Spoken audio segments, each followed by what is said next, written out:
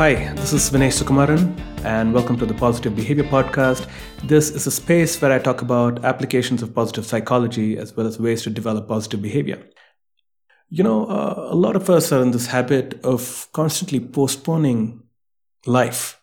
We tend to postpone every single amazing thing in life and think we'll do it later. We've heard this popular rigmarole of study hard, then you're going to get admission into an amazing college, and then you have to work really hard there, and then you're going to get an amazing job, and then make lots of money, and for some people get married to an amazing person and have kids, and then you'll be happy. So there's this mindset of, having to do something and then becoming happy later at some future point. And I think we sort of carry this to all areas of our lives. Like, for example, every year we sometimes just push and push and push the things that we want to do. And before you know it, it's the next year. And before you know it, it's the next year. And before you know it, you're lying on your deathbed. I want to just give you one strong exercise to help you break that pattern and start a process of doing the things that you love and doing things that matter to you. So to do this, first, just make a list of all the things that you love to do. The problem with a lot of people is that even given a choice, they don't know what they like to do. And there's a lot of research which shows that people actually look forward to finishing work and getting back home, or people look forward to getting done with their jobs so that they have free time, spare time. And in that spare time, they actually don't do anything meaningful. They while it away. And it's a completely unintentional whiling away. They later look at it and say, oh my God, where did the time go?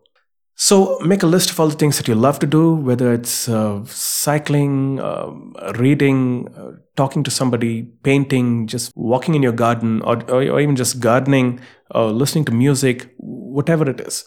Second, I don't know what time you start your day, and it doesn't matter, but just wake up a little earlier, and not several hours earlier, but even just 1 hour earlier every day, and spend that extra hour doing one of the things that you really love. Like, I really love reading. Another thing that really makes me feel good is meditation. So there are a lot of days where I wake up and I do an hour of meditation, and it feels so good.